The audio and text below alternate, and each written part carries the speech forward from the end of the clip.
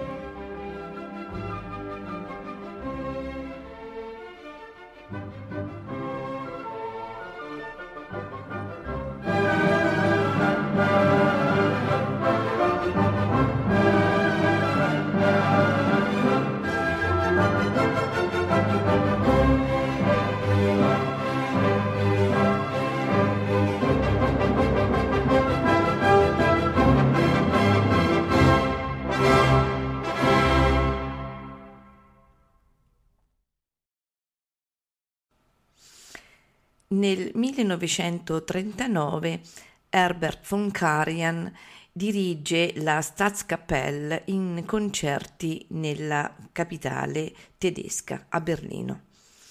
Nel primo concerto, con la compagine prussiana, Karajan inserisce un Verdi folgorante, Sinfonia dalla forza del destino. Il brano viene anche messo in disco, palesando una singolare mimesi toscaniniana.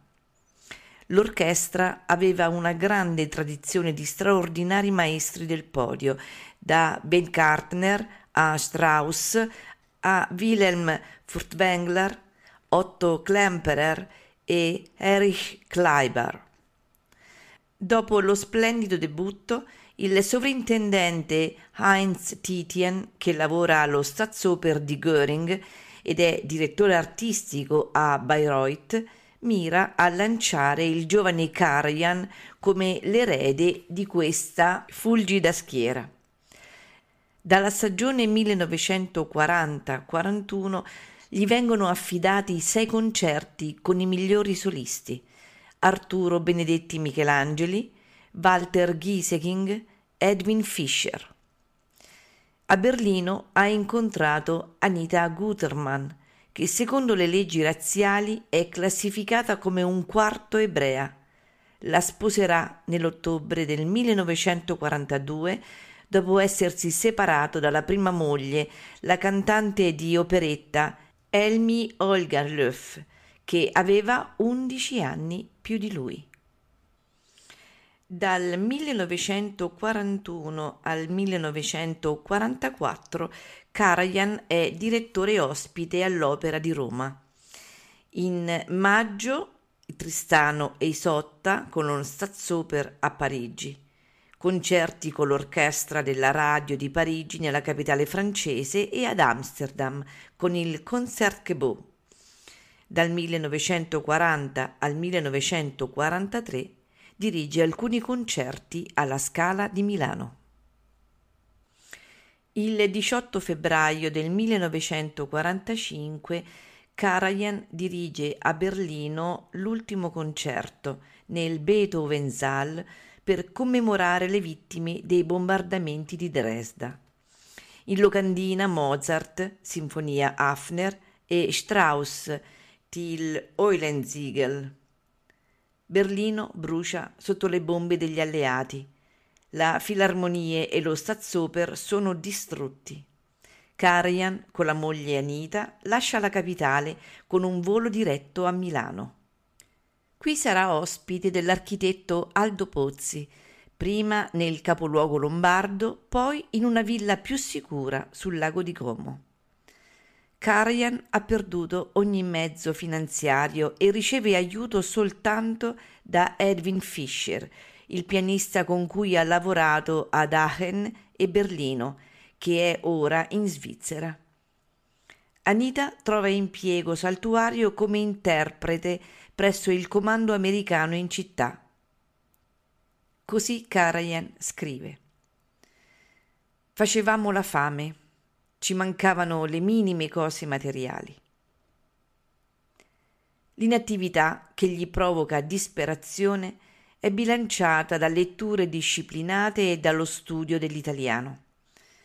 Nonostante la pericolosità, Karajan pianifica un ritorno a Salisburgo.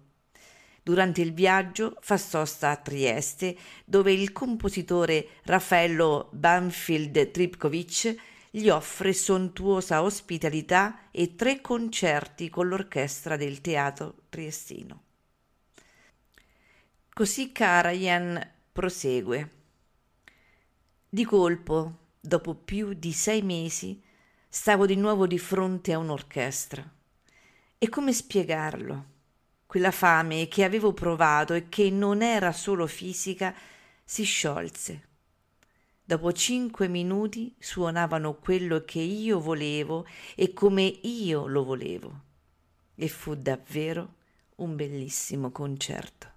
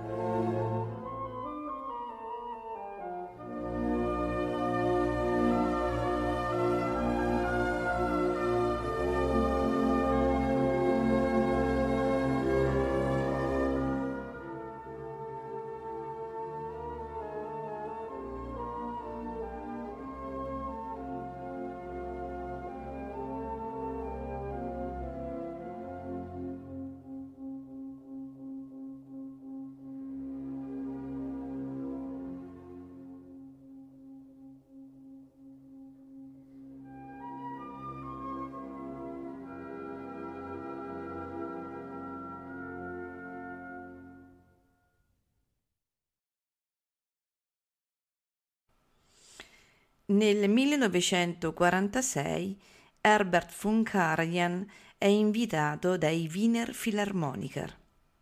Il concerto previsto il 12 gennaio viene cancellato dalle autorità sovietiche. All'ultimo viene autorizzato, ma rimandato al 19 perché trasmesso alla radio. Solo 100 le persone in sala, ma è un trionfo.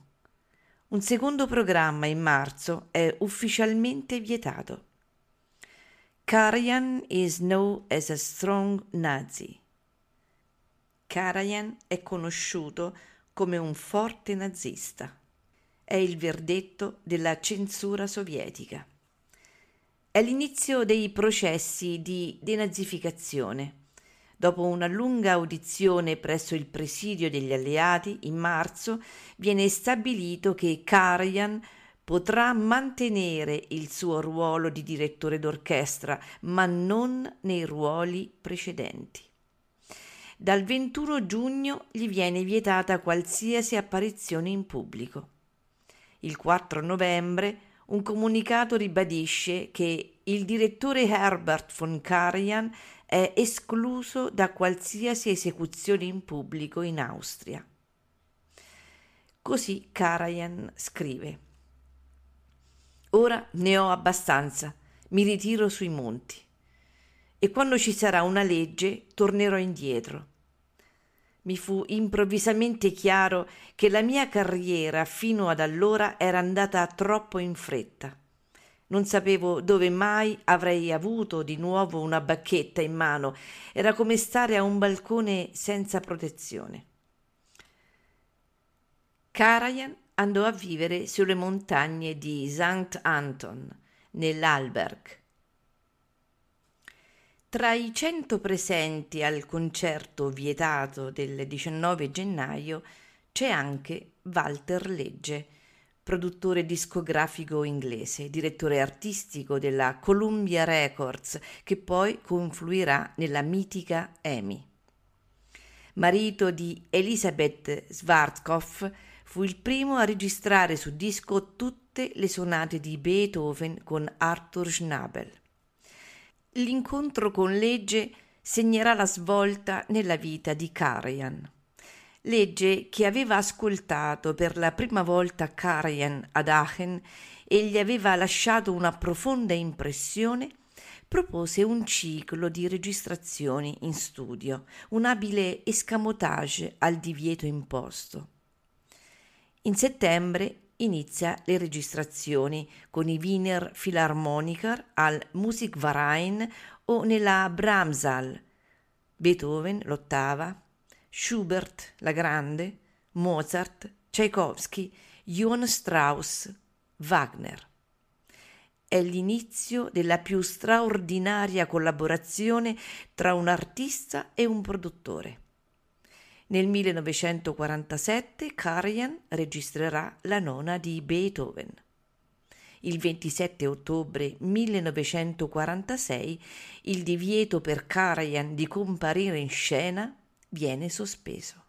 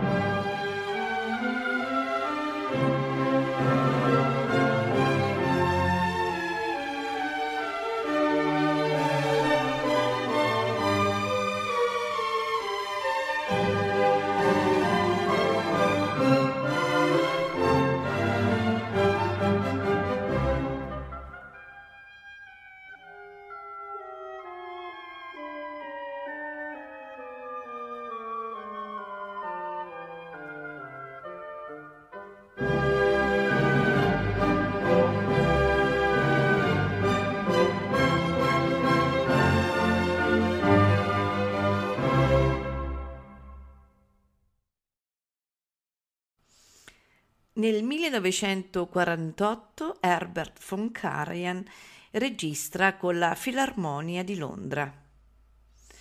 Nello stesso anno avviene il debutto alla Scala, dove propone il repertorio tedesco. Il 28 dicembre Nozze di Figaro. Elisabeth Schwarzkopf è la contessa. Nel 1950 Tannhäuser. Nel 1951 Don Giovanni. Nel 1952 Fidelio e Rosenkavalier. Nel 1953 Lohengrin. Don Giovanni.